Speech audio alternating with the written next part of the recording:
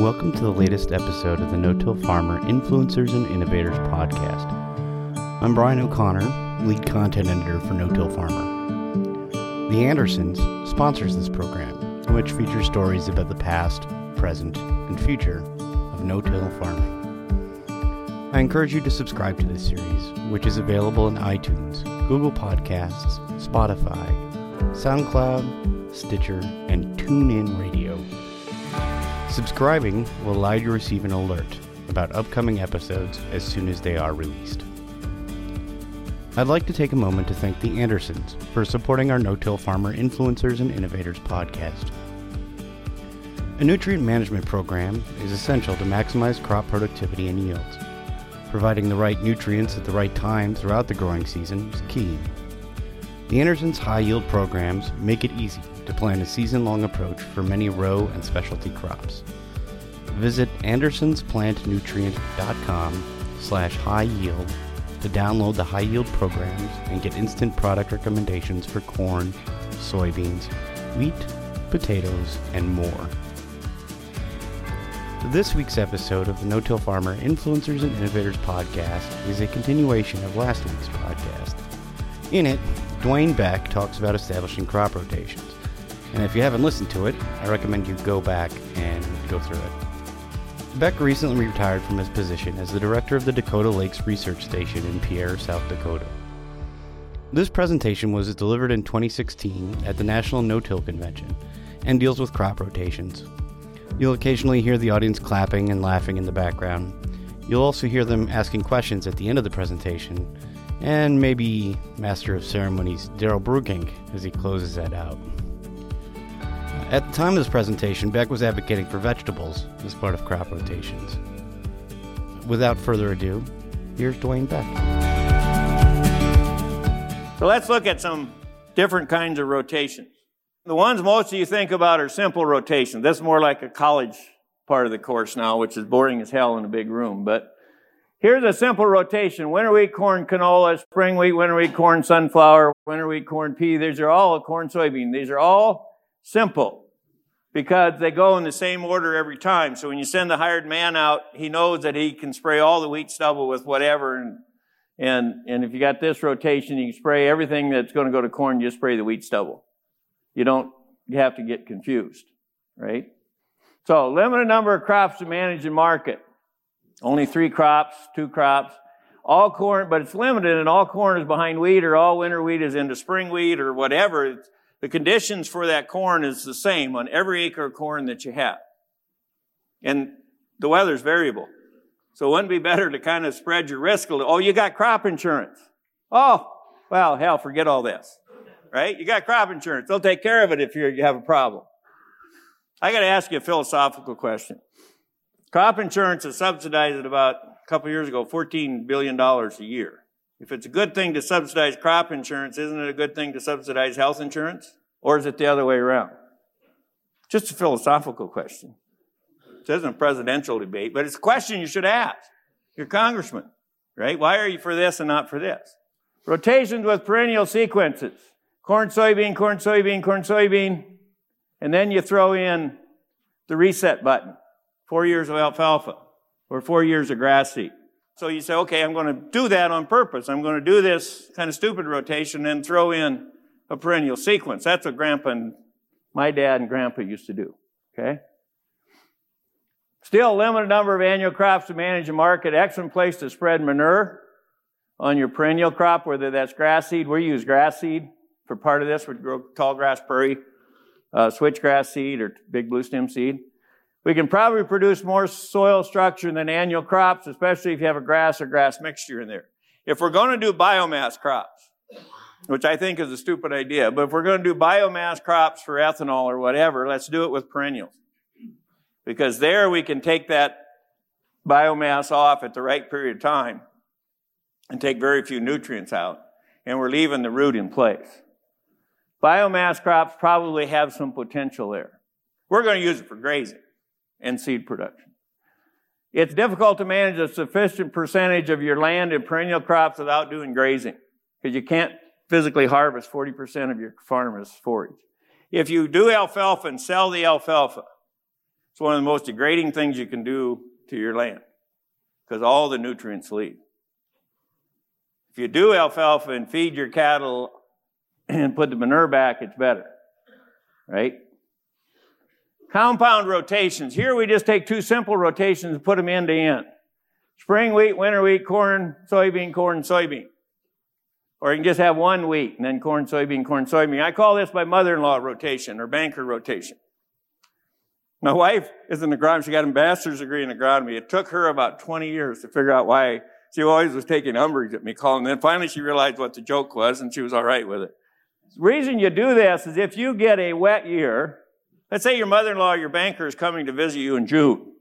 You show her this corn. The one that's behind the soybeans. Because it's going to be big and growthy and look great and it's June and it's wonderful. But in South Dakota, we often don't rain in the summer. So if she comes to visit in September, you show her the corn that's into wheat stubble, which in June probably looked a little puny and was struggling some. Okay? Spreads the risk. Spreads the risk of the... Still have a limited number of crops to manage. Creates more than one sequence for some of the crop types. Limited ability to spread workload. You still only have 3 crops there. So this thing about sequence and interval. In the western corn belt, we have a corn rootworm beetle that is got extended diapause, right? You all familiar with that? Natural habit for a corn rootworm is the beetle eats on the silks, lays its eggs at the base of the corn plant. The egg goes through a diapause, becomes a larvae, and it eats the roots the next spring. If you're doing corn, soybean, that baby has nothing to eat if it's a normal habit. So we've selected, by doing all corn, soybeans, we've selected for a species that has a 2-year rest phase. The egg gets laid, it goes into diapause for a year and a half, and hatches during the corn year. Mother Nature has been playing this trick longer than you have, right? I mean, when she sees what Monsanto's doing, with all their genetic technology and whatever, he goes, oh, you damn amateurs, try this. I've been doing this longer than you have. Boom. Oh. Okay. In the eastern corn belt, you have some corn rootworm beetles where the pregnant or gravid females fly from the cornfields to the soybean fields to lay their eggs. Right? Soybean variant. I call them the blonde rootworm beetles. Right? Because everybody goes, look at that dumb blonde. Well, the dumb blondes aren't usually dumb, right? Flying over there doing their thing. If we plant all of our corn into wheat stubble, you get the same thing happening. You'll have them learn to fly into wheat stubble. You can't be consistent either sequence or interval. Rotations where crop within the same crop type vary. Barley, winter wheat, corn, sunflower, millet, or pea. Sorghum is the other one. I talk a lot about this complementarity, where sorghum and corn go into the same markets to a large extent. We do a lot of work where we grow sorghum and corn in the same rotation because sorghum breaks, corn rootworm is corn borer, corn rootworm, all those things. Gray leaf spot, Goss's wilt, all those things you worry about with corn, it breaks those cycles. Still gives you a product that is going into the same market and actually goes in at a premium right now because the Chinese will buy sorghum at a premium to corn because it's not GMO. We can create a wide array of crop type by sequence combinations. It's got this complementarity I talk about, sorghum and corn. I got papers on this. It requires substantial crop management and marketing skills. That's why you're a farmer. You're the manager and you got to have those skills, crop management skills. Used to be you could be a farmer if you could drive straight. Well, we all got auto steer. We don't need you to do that anymore. Right? So you got to up your abilities. And then stacked rotations, which are the ones all the college kids that come to visit always like me when I talk about stacked rotations for some reason, where crops within the same crop type are grown twice in succession. It looks stupid to do wheat, wheat, corn, corn, soybean, soybean. This is an example. We actually do this one on irrigation. Why would you do that? Well, it's not consistent in either sequence or interval. It gives us these long breaks, and the real reason for doing rotation is these long breaks. And these are breaks in biological time, not in chronological time. So when you throw a cover crop in there, it's biological time. If you don't have a cover crop there, just have a stale seed bed, you're not getting any biology. So the time stops. But if you throw in a crop, you get things happening, okay? Keep the pest population diverse or confused. Diversity in sequences and intervals. Mix of long and short residual herbicides. If I do a stacked rotation with corn, or milo corn, I can use a high rate of atrazine and not worry about carryover. Now, you may not want to use a high rate of atrazine here for water quality issues. You may not be allowed to, but we are allowed to because it's dry country. Our biggest problem with using a high rate of atrazine is carryover. So we can use a high rate of atrazine that first year, go to another crop that is tolerant the next year. What that does is a mix of long and short residual herbicide programs reduces the cost, and then it minimizes the chance of resistance. I'm not going to get Roundup resistance if I'm doing atrazine in the milo, I'm doing Roundup in the corn, I'm coming into maybe the first year of soybeans with a long residual ALS herbicide and not using the Roundup trick in that soybean.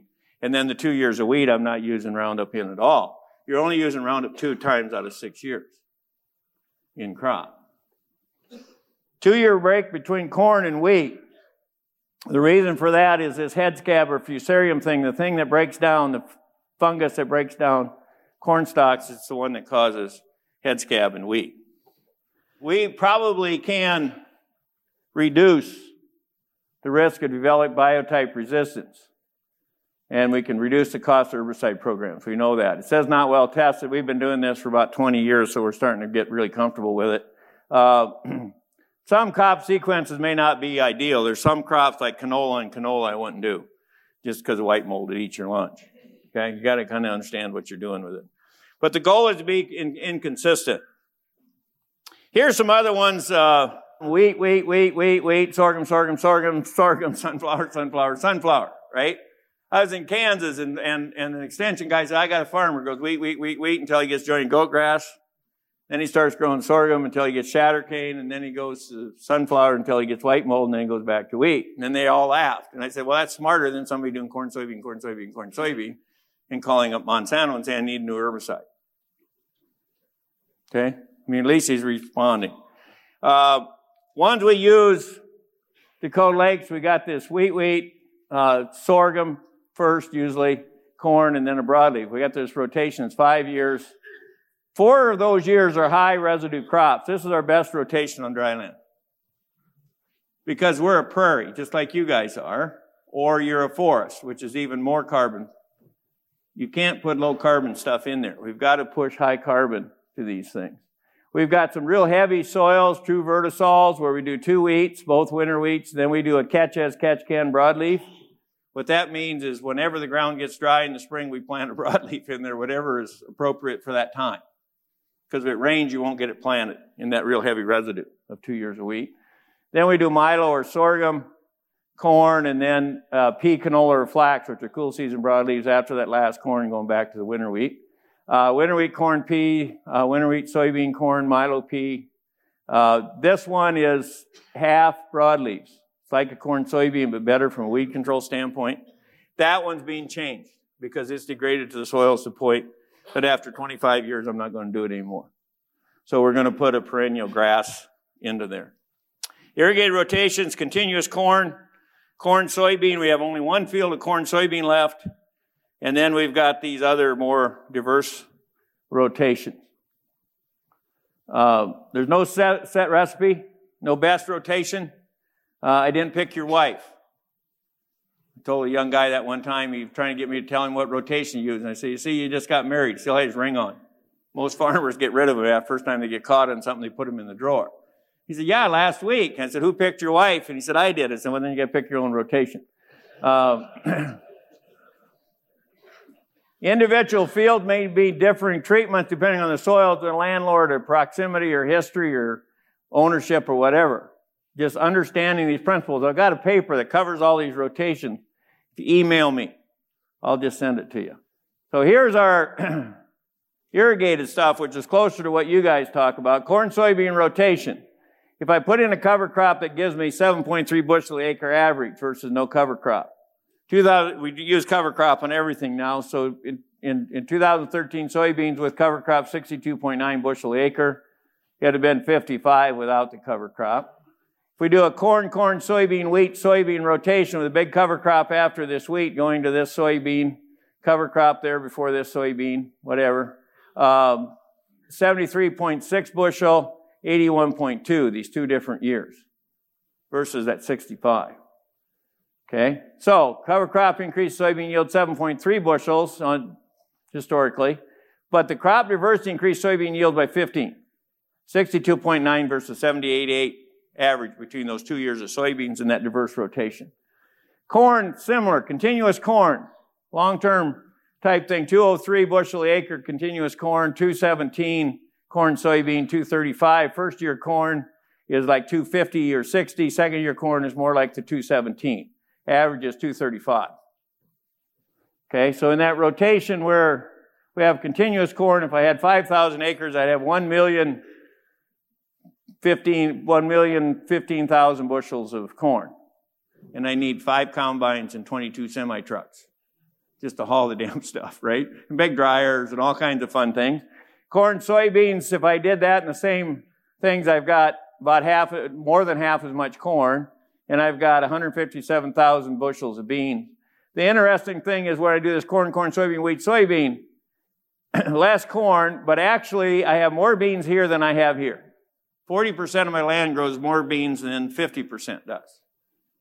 And I get 120,000 bushels of wheat. So, would you trade 72,500 bushels of corn for 120,000 bushels of wheat plus 350 bushels of soybean plus less herbicides, less seed cost because the first year corn here is a non-GMO, right? Savings. But just sheer bushels, you still win by being more diverse. It's all about building organic matter, managing the ecosystem. Organic matter makes a difference. With on-technical crops, as organic matter increases from 1 to 3%, the available water capacity doubles. One of the reasons your land waterlogs and floods and whatever is that it doesn't hold as much water as it did when grandfather got here. You took a soil that used to hold 12 inches and now it holds 6. And so when you get a big rain, it tends to waterlog. And when you don't get a rain, it tends to get droughty on you. When soil water storage capacity is low, much of the rain that falls during extended periods of precipitation is lost. In contrast, high water storage capacity combined with effective captured rain over the winter, spring can support a crop through dry periods. Concentrate on having your soils wet during the dry part of the year. Not just having them dry during the wet part of the year. Concentrate on having them cool for good root growth during the hot part of the year. Not just warm during the spring when you want something to grow fast. All tillage tools destroy soil structure. All tillage tools decrease water infiltration. All tillage tools reduce organic matter. All tillage tools increase weeds. If you run a vertical tillage machine across your ground, lots of data is out there. I'll give it to you if you want it. It'll cut your infiltration rate in half in a long-term no-till field. It's like putting your finger over the top of a soda straw. Tillage is to agriculture what fracking is to petroleum. They both increase the speed and extent of nutrient removal from the resource, leaving the resource degraded. Our parents and ancestors came here. My first ancestors came to Illinois, and then they left Illinois and went to the Dakotas. Okay? So they degraded the soil in Illinois, and then they left and went to the Dakotas. Some experts say they propose using tillage as a means of addressing weed resistance. If tillage was so good at getting rid of weeds, they should all be gone. Right? We've done enough damn tillage. They should be out of here. It doesn't work. Continuous low disturbance no-till in combination with a diverse rotation in cover crops is a biological answer to a biological problem. It's looking forward. Sarah Singlet from France, looking forward instead of looking backwards. When her grandfather used to plow in France, he was looking backwards. When he no-tilled, he looked forward. We'll come back to Dwayne Beck's presentation in a moment. Before we do so, I'd like to thank our sponsor, the Andersons, for supporting today's podcast. A nutrient management program is essential to maximize crop productivity and yields. Providing the right nutrients at the right time throughout the growing season is key. The Andersons' high-yield programs make it easy to plan a season-long approach for many row and specialty crops. Visit andersonsplantnutrient.com/high-yield to download the high-yield programs and get instant product recommendations for corn, soybeans, wheat, potatoes, and more. Before we get back to the conversation, here's Frank Lessiter with the little-known no-till farmer fact. I've fielded questions from a few readers in recent months about the stratification of phosphorus and potassium in no-till soils. And we got some long-term data from plots at the Calmer Research Center in Alpha, Illinois, that shows that surface-applied phosphorus and potassium leads to a significant stratification. In plots that have received no phosphorus and potassium for a dozen years, at a soil depth of more than 3 inches, the amount of available potassium and phosphorus went down dramatically. Incorporating P and K into the soil versus surface applying definitely improves the likelihood of profitability. And now we'll get back to the conversation. You discussed here, carbon in the soil, and I've got some guys who are proposing to put carbon down with a machine and add it to the ground. Is it practical? Can you add enough? Is it going to solve a problem? Is it going to make a difference? You mean with exhaust going in the ground? No, we're talking about using carbon that would be a process from. They're typically using carbon that's coming from wood chips. It's okay, but it's not much. Did everybody hear that question? Okay. You want to know if it made sense to use carbon coming from processed wood chips and whatever as a way of adding carbon to the soil. It makes sense within reason. I mean, that's what you're doing with manure and whatever. You got to add the other things, the nitrogen and whatever, to balance what you put on with carbon. But there's 2 million pounds roughly in the top 6 inches of soil. And if you want to add 1% to that, that's 20,000 pounds, which is a lot of stuff, right? I mean, you really start talking a lot of volume, 10 tons. And then a lot of that in the process of turning into organic matter will be lost in the transformation process. So it's okay if it's cheap enough. But from southern Missouri, we've been doing cover crops partly for our diverse livestock pasturing system for our dairy and our beef cattle. And we do grow milo and barley and things like that we bring all the way to harvest. But I heard you were saying that you're using multiple years of atrazine and putting on heavy rates. I've had a wreck with that on my cover crops because they won't. I've had some cover crops that just won't function with too much atrazine. Yeah, and that's the devil in the detail of using that trick of long residual. You kind of tie your hand on the cover crop thing. Where we will have the most success with this or use the high rates of atrazine is actually on dry land where between milo and corn there's not A time or B moisture to do anything other than have snow. Southern Missouri doesn't understand this.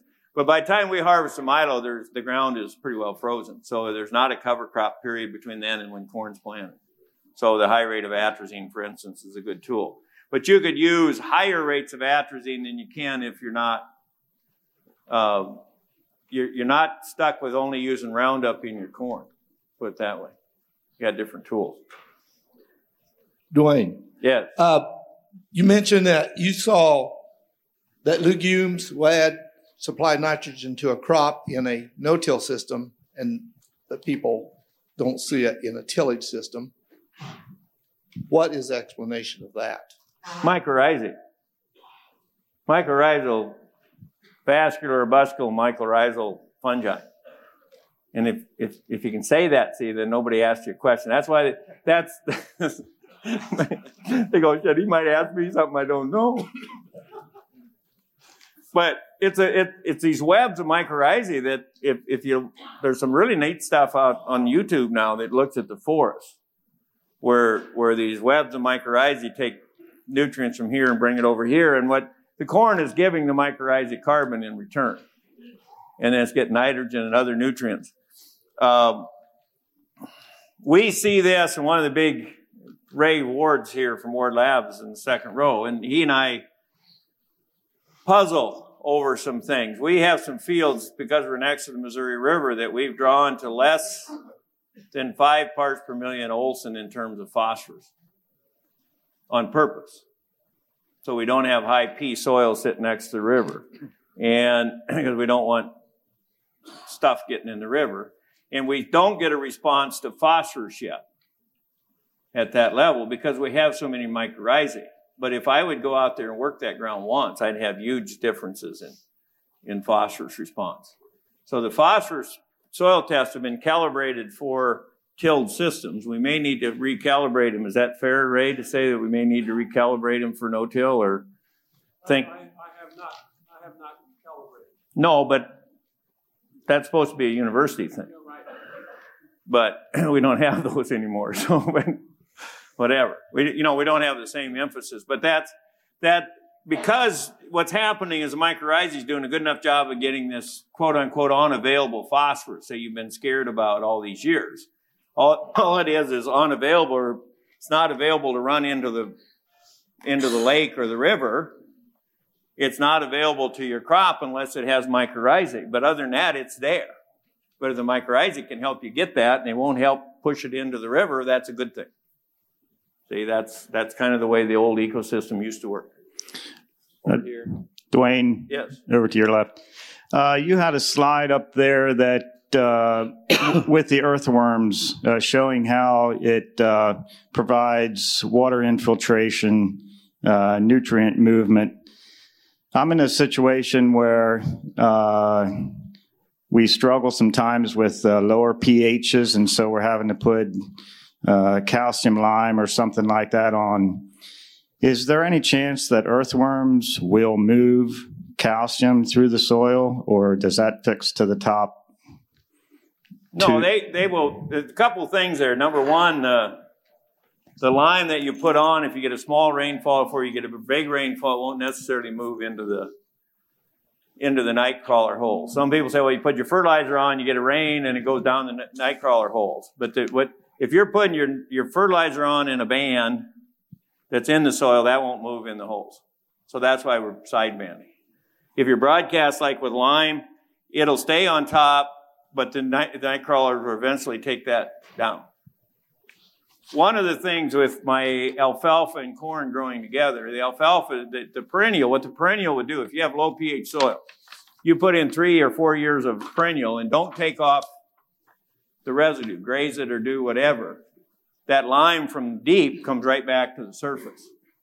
That's really what the function of that perennial was, is that in the rainforest, in Kofi Boa, his perennial sequence is rainforest. So they'll put in about 7 years of rainforest, and then the traditional farmers would slash and burn, but he slashes and mulches and does cover crops and whatever, so he doesn't burn and lose all that nutrient they accumulated. But that deep root system of the tree goes down and takes all those nutrients that are leaching deep and bringing them back to the surface. Your trees did the same thing, and they fell in the way of leaves on the surface, or the grasses did that, and the animals grazed them, and all got back to the surface that way. See, and that's, but well, Ray was at my house, and he left me. Oh, there you are.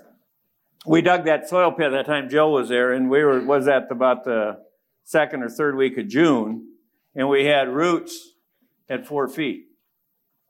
And we had soybean roots at 4 feet, and they had nodules all the way down. going in the earthworm channels. So I got my witness here. Dwayne, you said that you needed to introduce livestock onto your farm. What makes you say that, and what are your plans to do so? Well, I can't continue to sell my nutrients. And I think one of the things that livestock bring that we can't get with fertilizer is biology. You're starting to see a lot of biological amendments and stuff like that. There's somebody sells one called a bag of bugs or whatever. Dan Towery was telling me about it's called bag of bugs or something like that. So I'm going to give, Dan's in the audience. I got a picture for you, Dan. I got a picture of my cows. They're bags of bugs is what they are. If you think of what cows do. Now, the other way of thinking about that, in cold climates, the biology in the soil stops. In cold climates, stops when it gets cold, pretty much. The biology in the rumen is almost identical to what goes on in the soil, or a good share of it, in terms of cellulose digestion and all this stuff. And it goes on all winter. So my cows, which are grazing today, and they'll be grazing this weekend and whatever, we swath graze them, stock graze them. That biology, what they're doing with my residue is going on during the wintertime when I don't have any other biological activity going on. So that's an interesting way of thinking about that. How do we plan to do it? This is part of our Buffett series of projects, but we're going to try to design a self-propelled grazing cell. So we actually manage the cattle much as we could in confinement in terms of having that kind of way to monitor them and whatever, but be able to move them around in the field, be able to call them up on my smartphone and look at the cows. And if one of them is moving too much or not moving enough, the computer would figure it out and call me and say there's something wrong.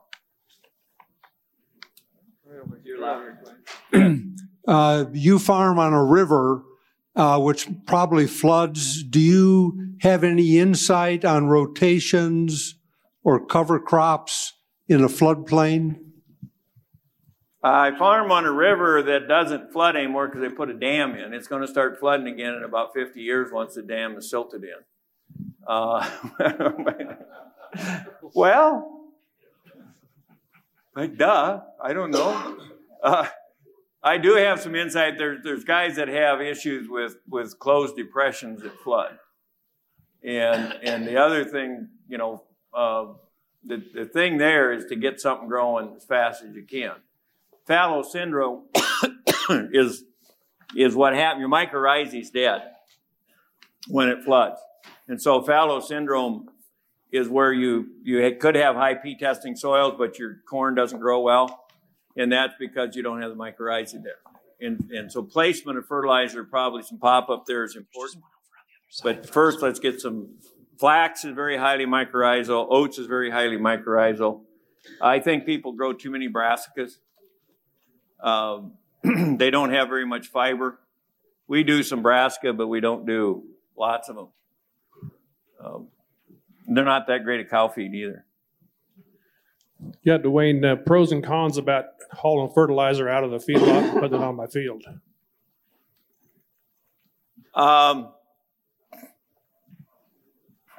If you're putting concentrated fertilizer on a frozen field, it's probably not the best way to do it. Because if you do get a big rainfall, it can go away. In Denmark, they have to put their fertilizer on top of the ground, not in the ground, which is interesting. You have to no-till, have a cover crop, and apply the pig poo underneath the cover crop, but that's where some of these cover crops really come in as a place to put manure on when it's not freezing and you got a cover crop that can take it up right away and lock it up. And that catch and release thing. Yeah, Dwayne. 60 years ago, hardly anybody was planting a soybean. Now they're pretty ubiquitous across the country. What future crops do you think farmers should be planting for the future instead of being stuck in this corn-soybean rut that we've been in? God, if I knew that, I wouldn't be stupid enough to work for what I work here for, Daryl.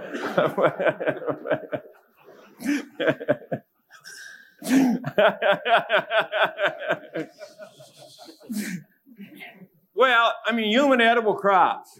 I mean, we're going to need to produce more crops that are actually food. So we grow things like lentils and field peas and chickpeas and some of those kind of crops. I think soybeans are okay. We just can't grow them every other year. I mean, it's a case where we've kind of built an industry because we need the protein, but there's a lot of different ways to get protein. And we need the oil, and there's lots of different ways to get the oil. But we've kind of grown this industry around one crop giving us both of those. But, we do flax and canola and those kind of things for oilseed crops, sunflowers, a lot of sunflowers grown in our area. And then in terms of protein, those are pretty good protein sources too if you press them. And then peas and lentils and some of those direct human edible stuff. And peas, if you feed peas to beef, we've done these studies, if you feed peas versus distiller's grain or soybeans or whatever, the steaks are more tender and more juicy if they've had peas for a protein source versus those other ones. It's really interesting stuff. And taste panel stuff. They did the shear test with a shear measurement, and then they also did a taste panel. And the taste panel consisted, 90% of the people were picking the pea-fed beef out as being better. And 90% of a taste panel never picks anything. We had to redo it 2 or 3 times because they didn't believe that number could be that good. Yes. I just want to thank you for opening my mind years ago to all the possibilities. Since then, we've been able to do things like instead of intensive cropping, we graze crop for several years, then go to corn, soybeans. Does your wife agree? My wife has agreed. My sons both came back. Right. And they wanted to integrate cattle into the operation, and just if you wouldn't have had the key to unlock it, I wouldn't have been able to do that, and I really appreciate that. Well, I appreciate the thoughts. I'm thinking you're probably smart enough. It wasn't just me. Right. Yes. Hi, Dwayne. Several years ago, I heard you speak, and when you were speaking to cover crops, you had said that you wanted at least 2 species, preferably a sink and a source. Are you, as far as, and now we've got multi-species are being touted. How far down that road are you as far as more diversity or more species in a cover crop blend, or are you into cover crop blends? Yeah, I think blends are important. I think I've got a top 10 list on cover crops. First thing is decide what you want to do before you do it. And we do a lot of stuff that's maybe 2 or 3 or maybe 4 species. I don't know that there's magic. Some people claim you got to have 7 or you don't get anything happening or whatever. But I'm not sure I've seen that. I had a graduate student, we did some work on it. But mixtures are definitely great. And what do you want it to do? I want them to grow at different times. For one thing, the thing we're grazing right now is we're swath grazing oats and German millet, or hay millet that was planted after wheat harvest, and then we swathed it right before everything froze, and it's been laying there ever since. And it's under about this much snow, but the cows just go in and put their head down. They know exactly where it's at, just the way they go. They just have a great time in there. But I wanted the hay millet to take off and grow when it was warm, and the oats just kind of sat there. And as soon as it gets about 38 degrees, the hay millet decides it shouldn't be there and it dies. And then the oats grows, and it grows way late into the fall. Now this field's going to go to soybeans, so I didn't throw any broadleaves in there. So I didn't want to bring any kind of root disease stuff across.